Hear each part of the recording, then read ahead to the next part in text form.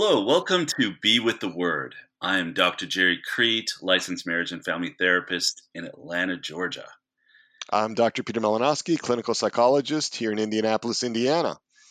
Great to see you, Dr. Peter. Great to see you, Dr. Jerry. It is great to be here.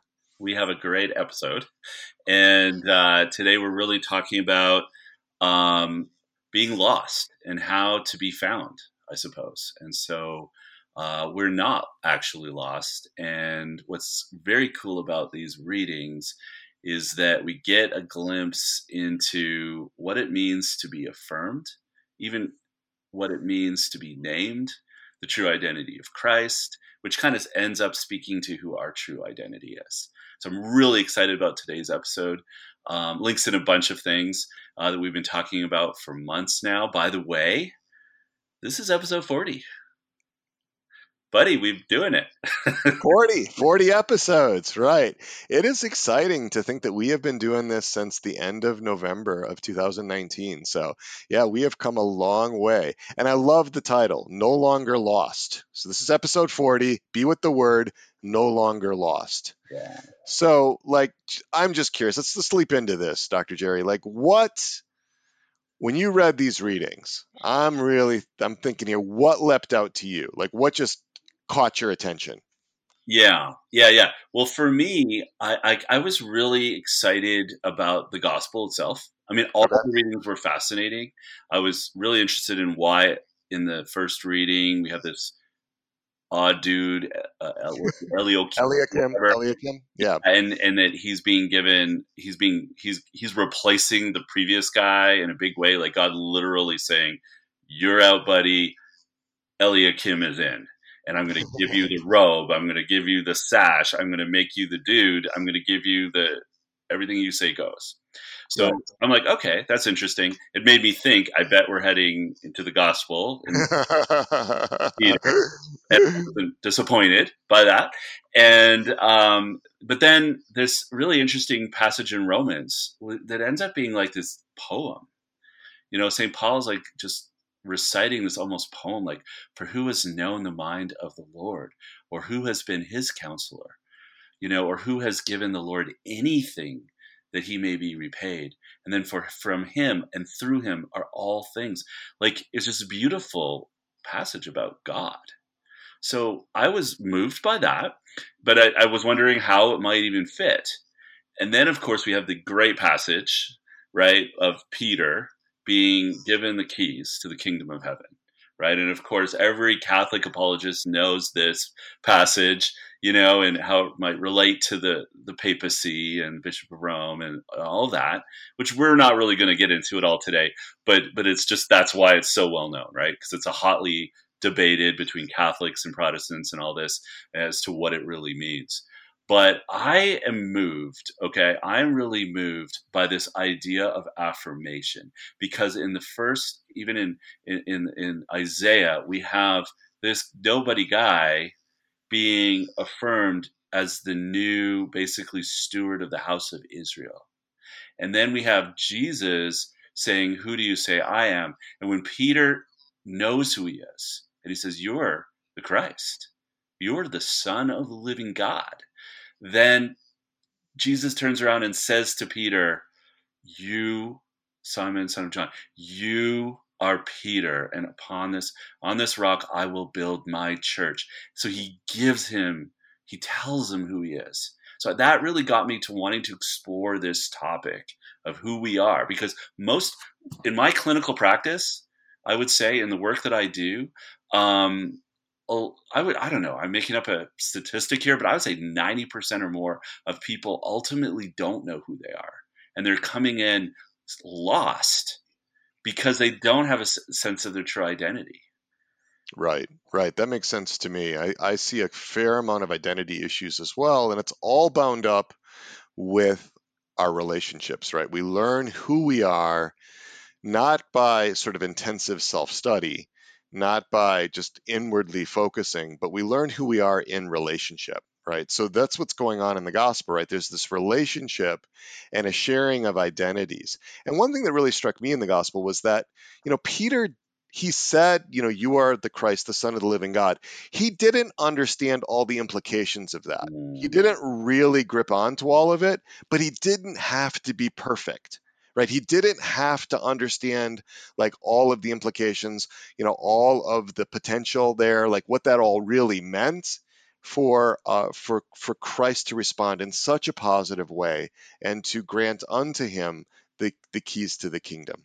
yeah, yeah. And it's interesting because it seems to me that the answer, like you said, it's not about knowing all about Jesus.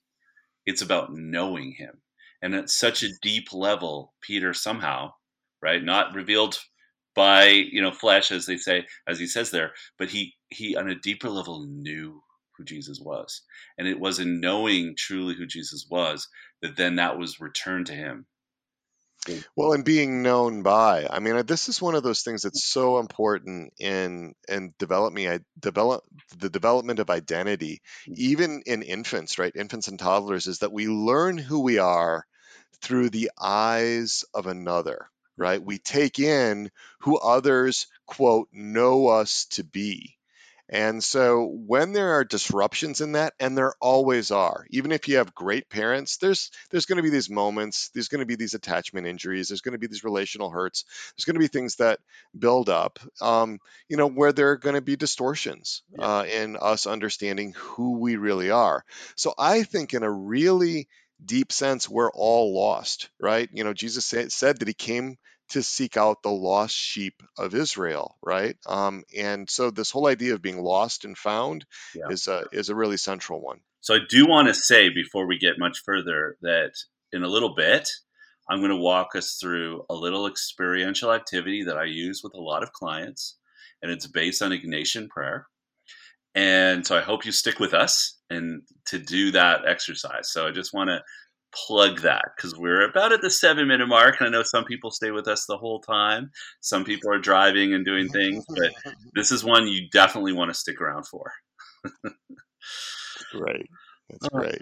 so I guess I'm really interested in making a bunch of links here, and I'm really been sitting with this idea of Jesus calling Peter a rock, and of course there's that play on words because he says, in Greek, Petros or whatever, you're Petros, and upon this Petra, I make my church. So it's like a play on words that his name literally means rock.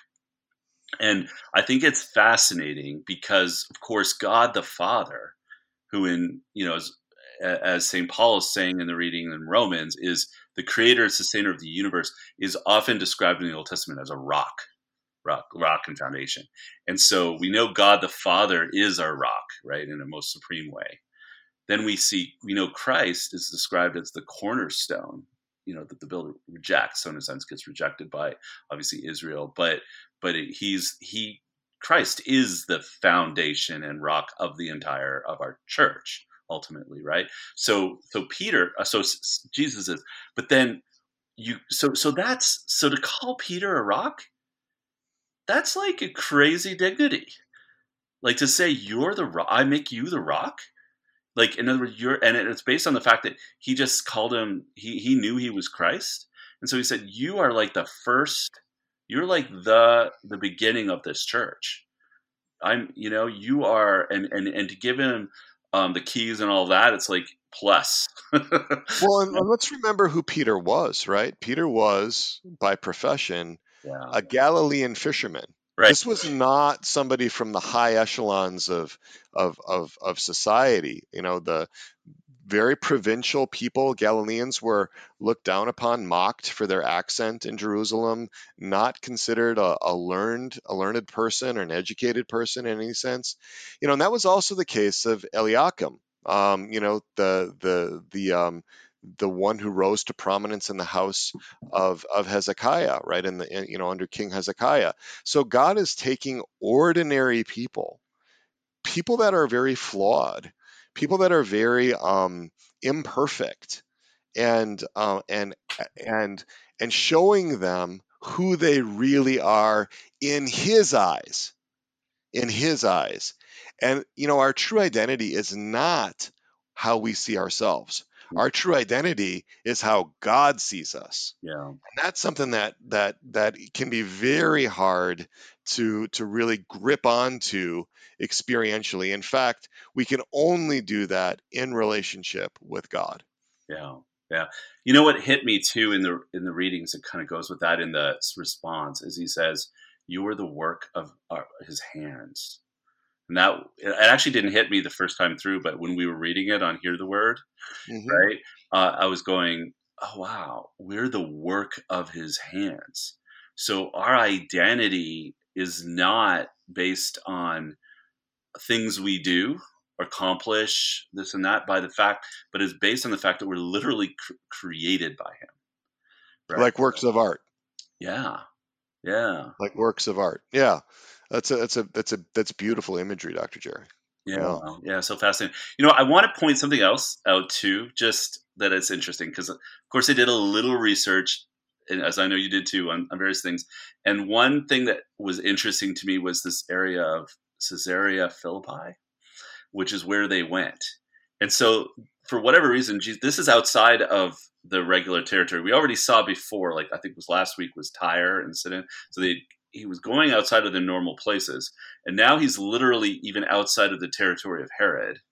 And I think it's Philip the Tetrarch or something is the one who's governor of this area, and they're in a town that is known to have many temples of Baal, that is known to be like there's some kind of cave there where the Greek god or whatever, or Roman god Pan was originated. There was even like a cave. Wow. Yeah, like there was a cave to that guy that was well known.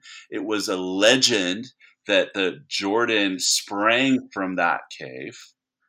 So they're literally Jesus, like you said, this unknown, like Jesus and his 12 disciples were nobodies, right? In a sense, Jesus was a homeless guy, practically like a carpenter. These 12 fishermen and various, like they were not kings and royalty and aristocrats and governors or anything.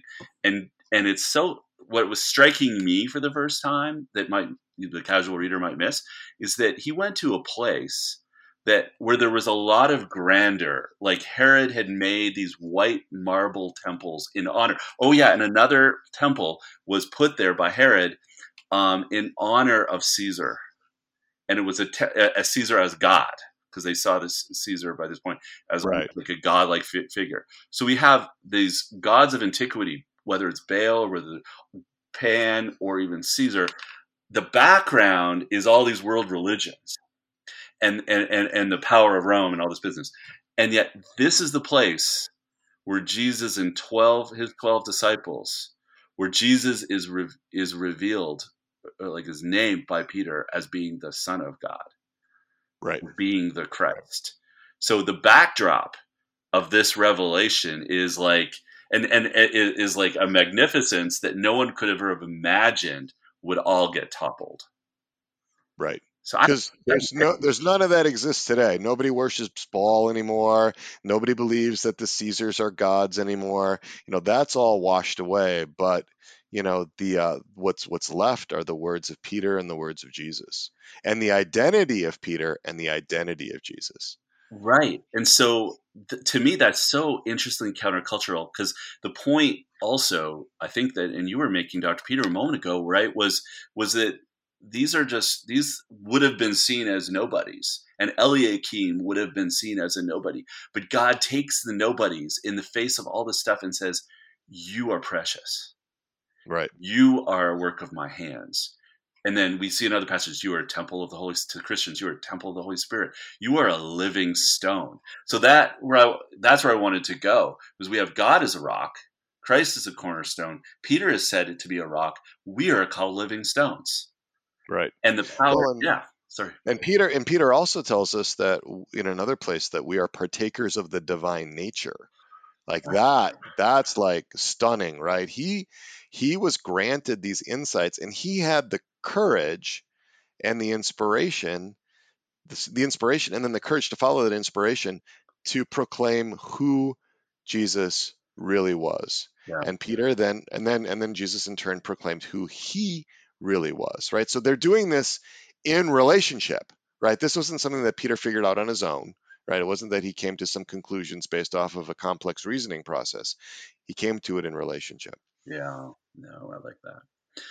You know, it's so funny, and I'm anticipating, right? Some people saying, "Well, that's nice. Like we have this amazing dignity that seems unbelievable, Right. but I don't feel that." I don't feel it. Right. And that is so common. And there could be a number of reasons why people don't feel it. It can be because we really are lost and we don't really know who we are.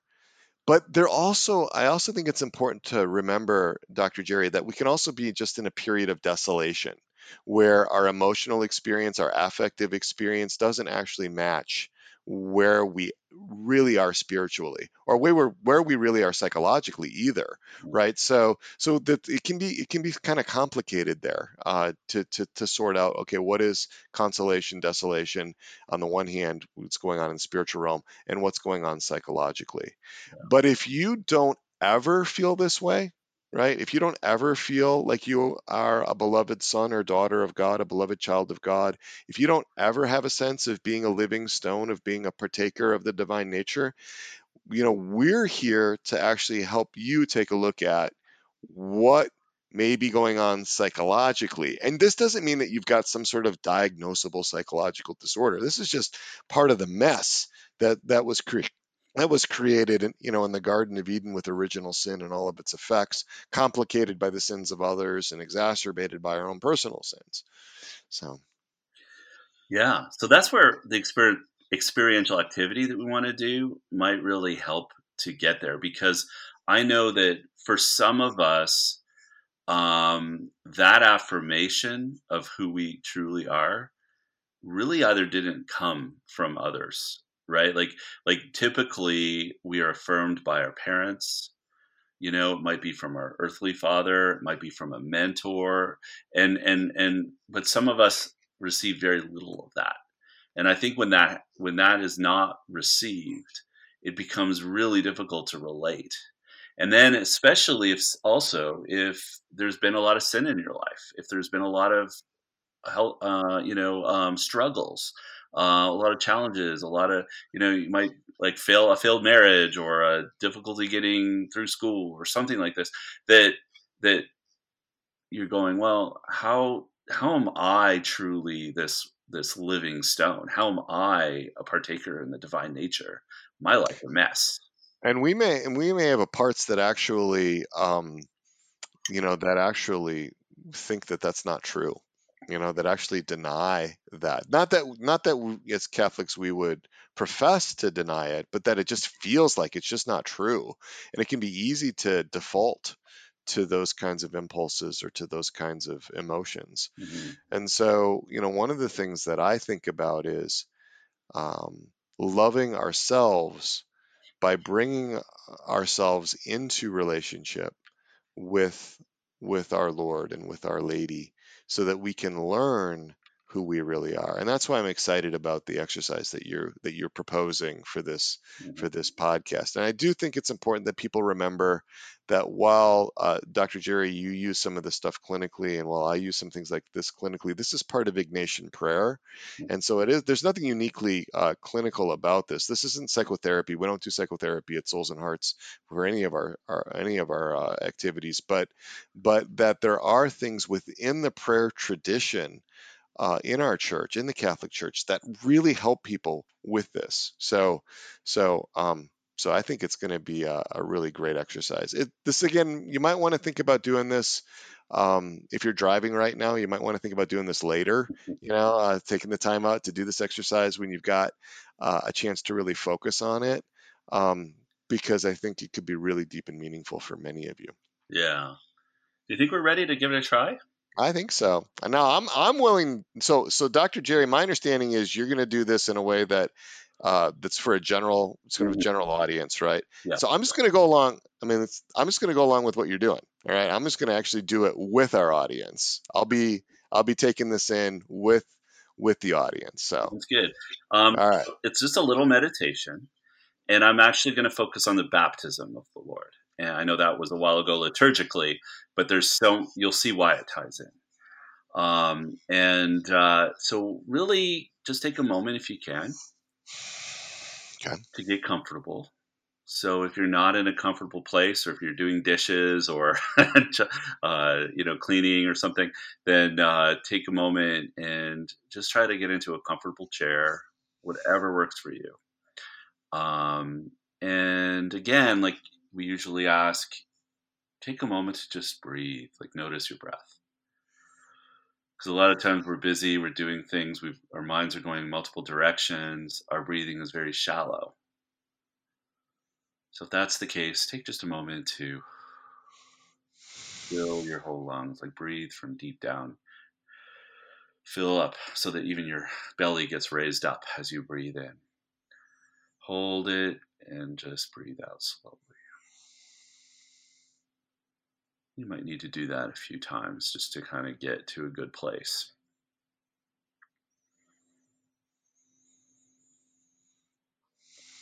You can have your eyes open or closed for this. Some people really like their eyes closed because it helps them to be able to imagine a little better. So I'm going to ask you to just take a moment and imagine that you are teleported back in time. And you're one of the many people standing by the river Jordan. And you can take in all the different sights there. You can see the water. You can see John the Baptist, who's standing in the water, and Jesus is with him, noticing all the crowds on the side. I'm going to notice things like the sunlight, the warmth against your skin. Notice the different smells. There's a lot of different smells going on because there's probably some fishy smell, and there's just all the people and a lot of bustle. So you're here smelling the sounds of a crowd, smells of a crowd, and the different sounds, people moving around, and the water itself, and so on. And I'm gonna do something a little different, right? Because we know that Jesus calls us, St. Paul calls us children of God. We're going to imagine that in this moment, Jesus invites you to join him. So we're imagining being called out. And he knows every mistake we've made. He knows all of our qualities, and he knows all of our flaws. He knows our messiness. But he calls you anyway. He just says, come. You can really try to see his hand, his arm reaching out to invite you. And as you imagine yourself coming, stepping down into the water, you can feel the coolness of that water, how your feet and legs are getting wet. And if you're wearing some kind of robe or some kind of clothing, they're getting wet too, and you're feeling that heaviness.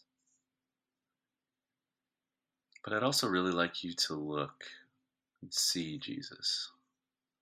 Just notice his eyes, his welcoming face. And see John the Baptist there too. He's just inviting you to be really close.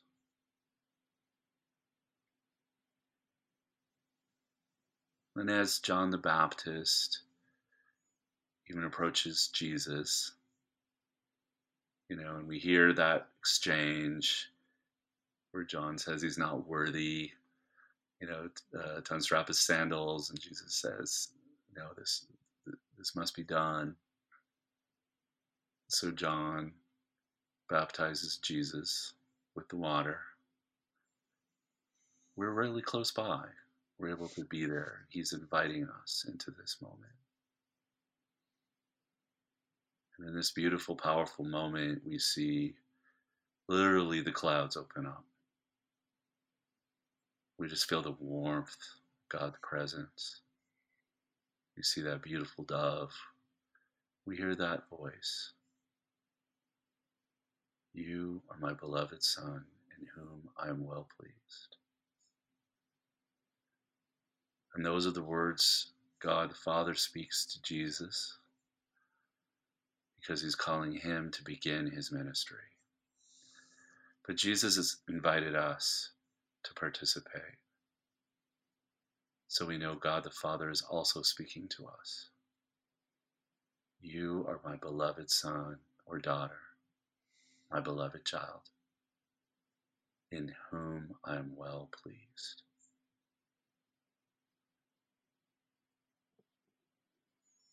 I just invite you to allow those words to enter your heart. If there's any part of you that has a difficult time hearing it, it's okay. Just acknowledge that it can be difficult. It can be hard to believe. But if at our center we're able to really accept those words that despite our mistakes and our imperfections, God wants us to know who we truly are. He wants us to begin our day knowing who we really are, that we're beloved, that we're precious, that we're a living stone. He wants us to partake in the divine nature. He invites us. He calls us to be a temple of the Holy Spirit. That's who our true dignity, true identity, our true self is. And he's calling us to live out of that place. And he's excited and delighted to find out how we want to live that out.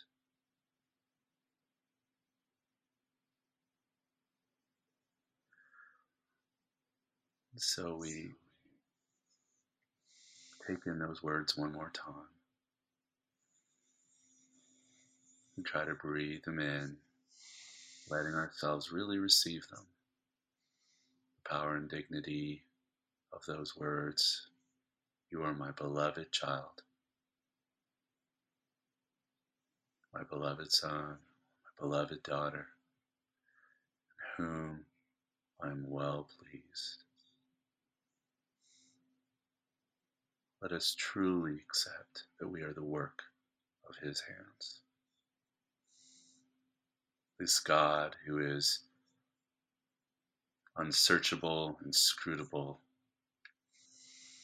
through him, for him, all things were made. This mystery, this God that is almost unknowable, has reached out to call to us, who has made us, and he's called to us to be that child of God.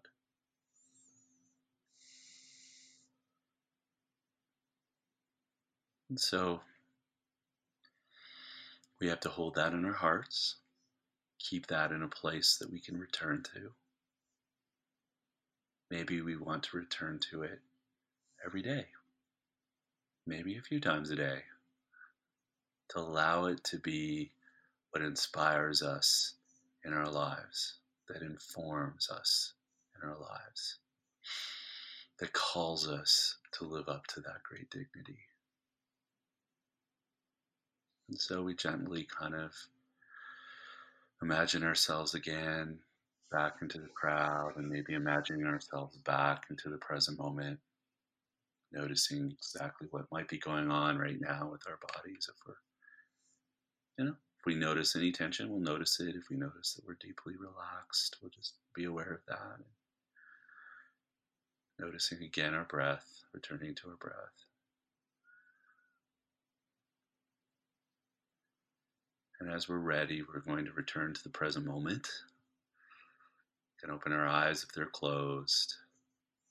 We can just notice our surroundings and perhaps take stock in what we experience.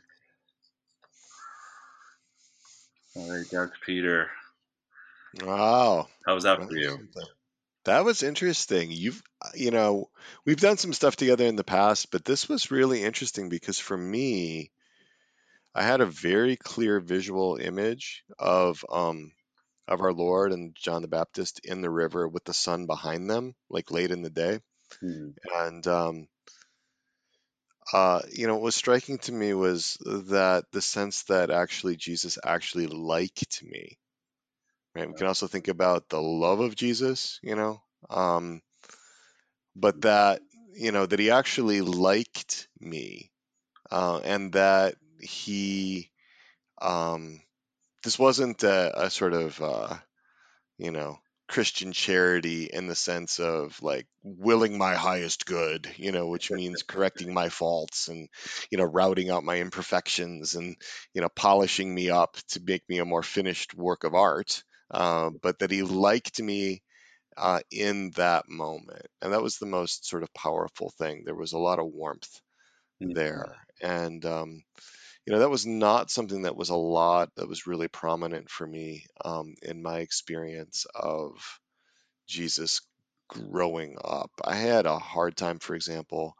ever dealing with the crucifixion because it just brought up a lot of like, oh, I did this, right? Mm. I'm responsible. So the idea that he would want to be with me and would like me is something that was really powerful for me. Wow. And that was what was coming out of it for me. Wow, I'm so glad to hear that. That's Yeah, sad. yeah, it's really interesting. I'm gonna take that. I'm gonna do some more prayers today, and I wanna go back to that imagery Mhm. because I think it's important that we pray as it's really important for me to pray as a whole person, which means it's not just with my mind, but with my heart, with my senses, with my body, kind of being much more engaged. And that's what that image-based prayer that you were, inviting us to Mhm. um, really fosters. So, Yeah. No, I'm glad. I'm glad. Yeah, the first time I encountered anything like this was a book by Gloria Hutchinson, I think. Six Ways to Pray with Six Great Saints. And in it, she kind of does similar things, like right. I forget now. I think she may do one with the baptism. She does one, I want to say, with the upper room where Jesus washes the feet of the apostles, or the maybe she goes through the whole Last Supper.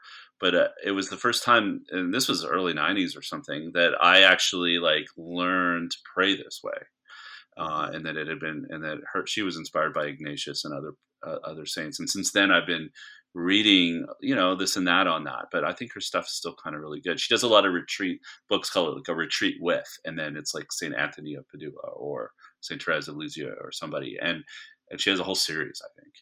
Um, anyway, so no, thank you so much for sharing how that hit you, because I think Hmm. different people are going to be hit in different ways, right? Well, and I think even if it's difficult, right? Because sometimes people have difficulty with this kind of prayer. Hmm. You know, there can be like clues about what might be you might be struggling with the particular difficulties that present themselves.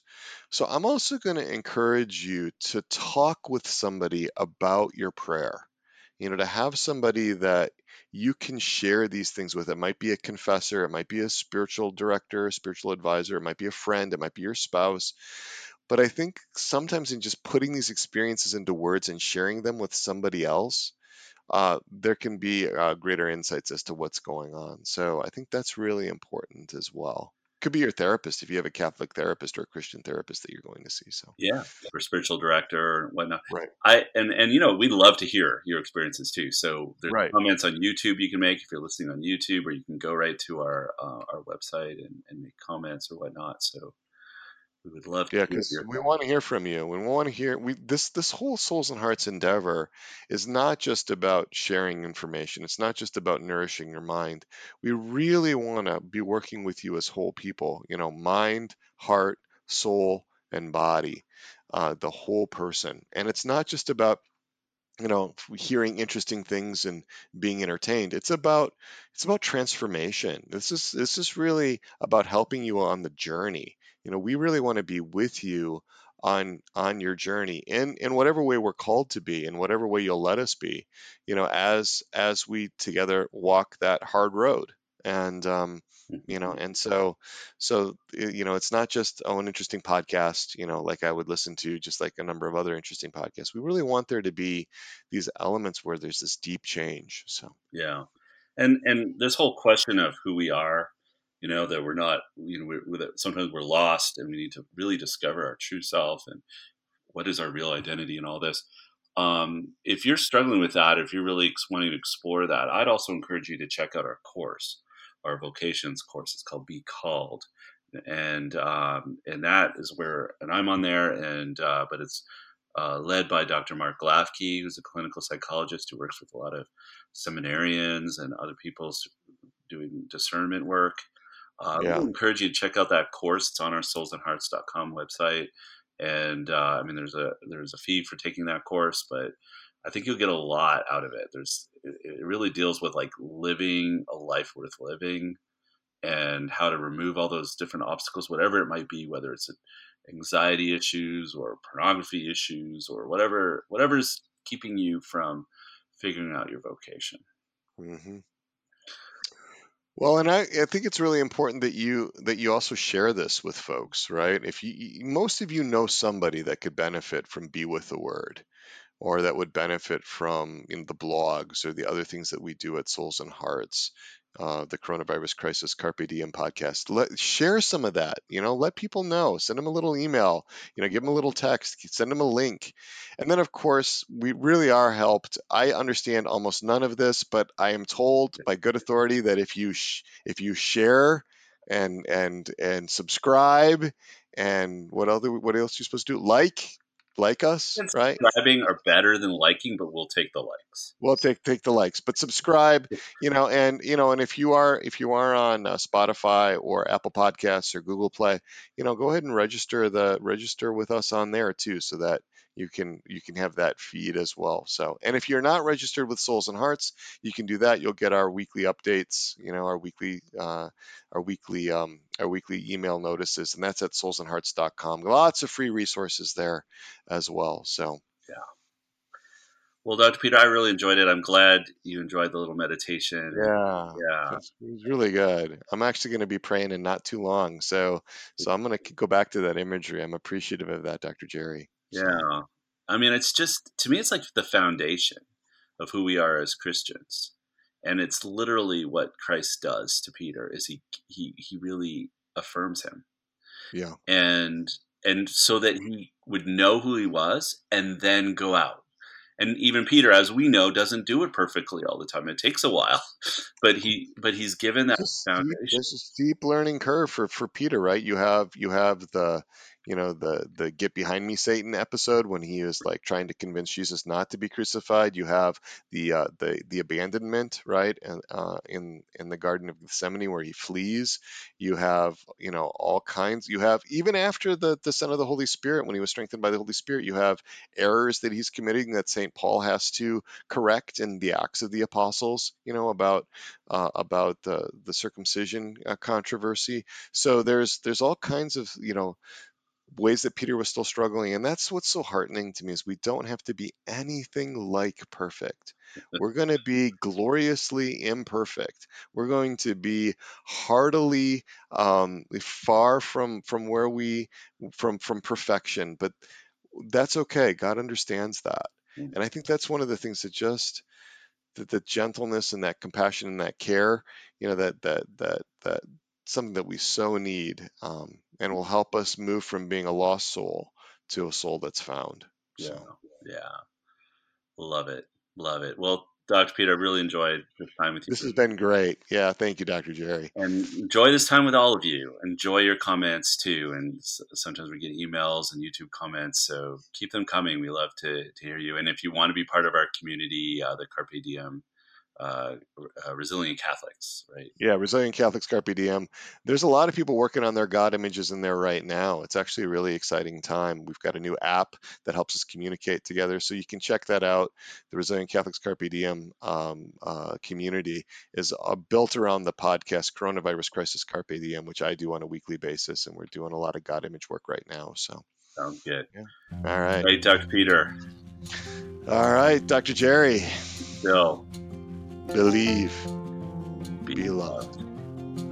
Take good care. God bless you all.